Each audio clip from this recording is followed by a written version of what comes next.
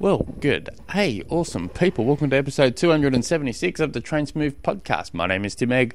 If you have any questions you'd like to submit through to the show, jump on through to the website. Trainsmooth.com is the one you want to click on, or just send me through an email, tim@trainsmooth.com.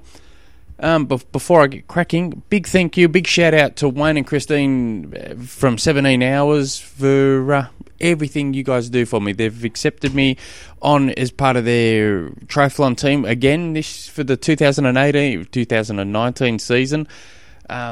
They've got just a good small triathlon team now. So anyone who doesn't know, 17 Hours is a really good triathlon clothing brand, and I've been part of the triathlon team now from about 2015, and it turns out I was the very first person they put into the team, and I think they kind of just keep me hanging around because, you know, like I'm more like a mascot. I think they probably just feel sorry for me than anything, because the team's filled full of elite age groupers or pro triathletes, and then there's me.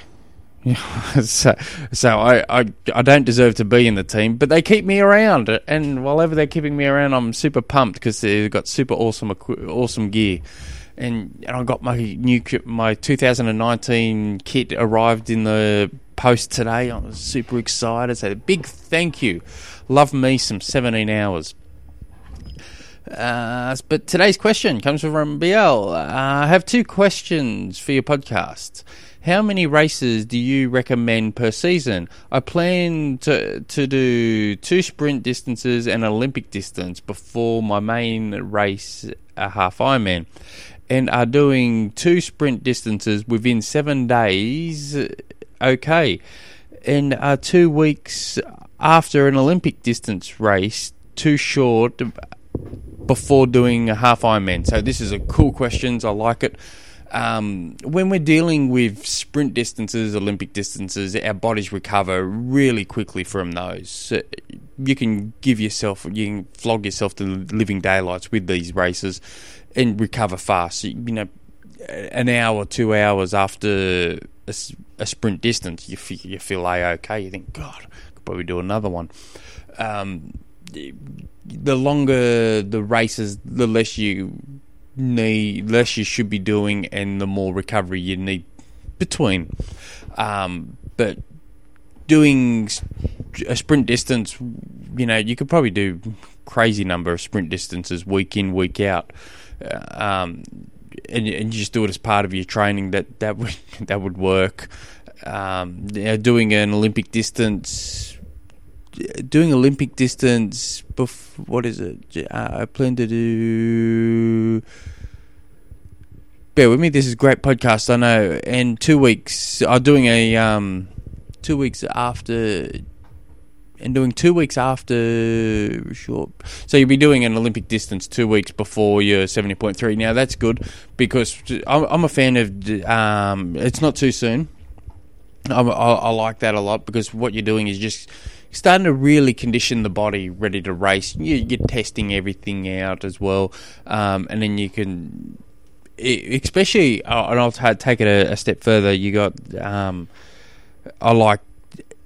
depends on how fit your athlete is. The athlete is doing a 70.3 before an Ironman. So you might say, if it's a really, 2-3 weeks out from an Ironman, you hammer out a 70.3, and then you can start your tapering off from there.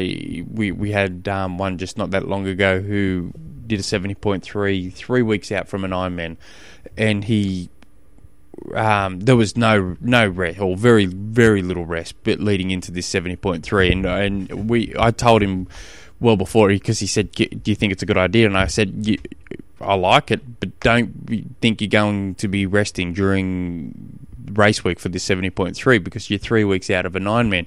You start resting for that 70.3, and then you got to recover after it, and then start tapering. There's too much downtime. There's too much, your training loads drops.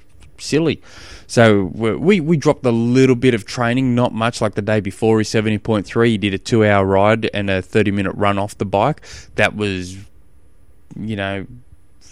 his rest going into it, and he nailed the 70.3.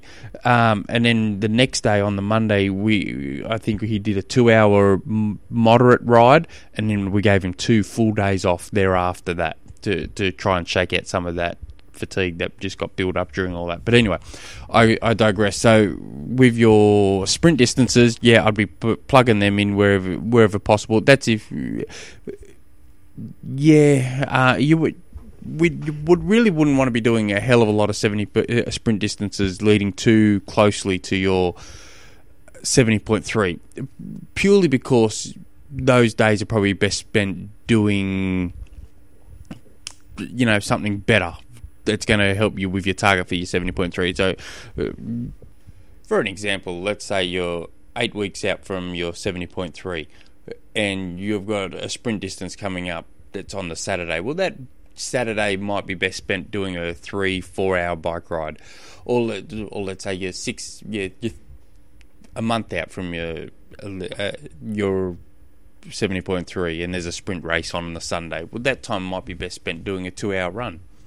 So you just got to look at it like that. But if they're 12 weeks out, go throw yourself into a sprint distance, and maybe if time allows you, just go do another easy run in the afternoon for an hour, just so you can get some extra miles in the legs. I do like all that stuff. People say, quality over quantity. Yes, but you also you do need the volume, unless you've got years. I believe anyway, unless you've got years of continuous training and these huge, big races under your legs, you got to put some volume in there. So I like all that. So good luck with it all, mate, and we'll definitely be keeping in touch as we go. If you guys have any other questions, jump on through to the website, trainsmove.com. Till next episode. You know what I'm about to say. Hooroo.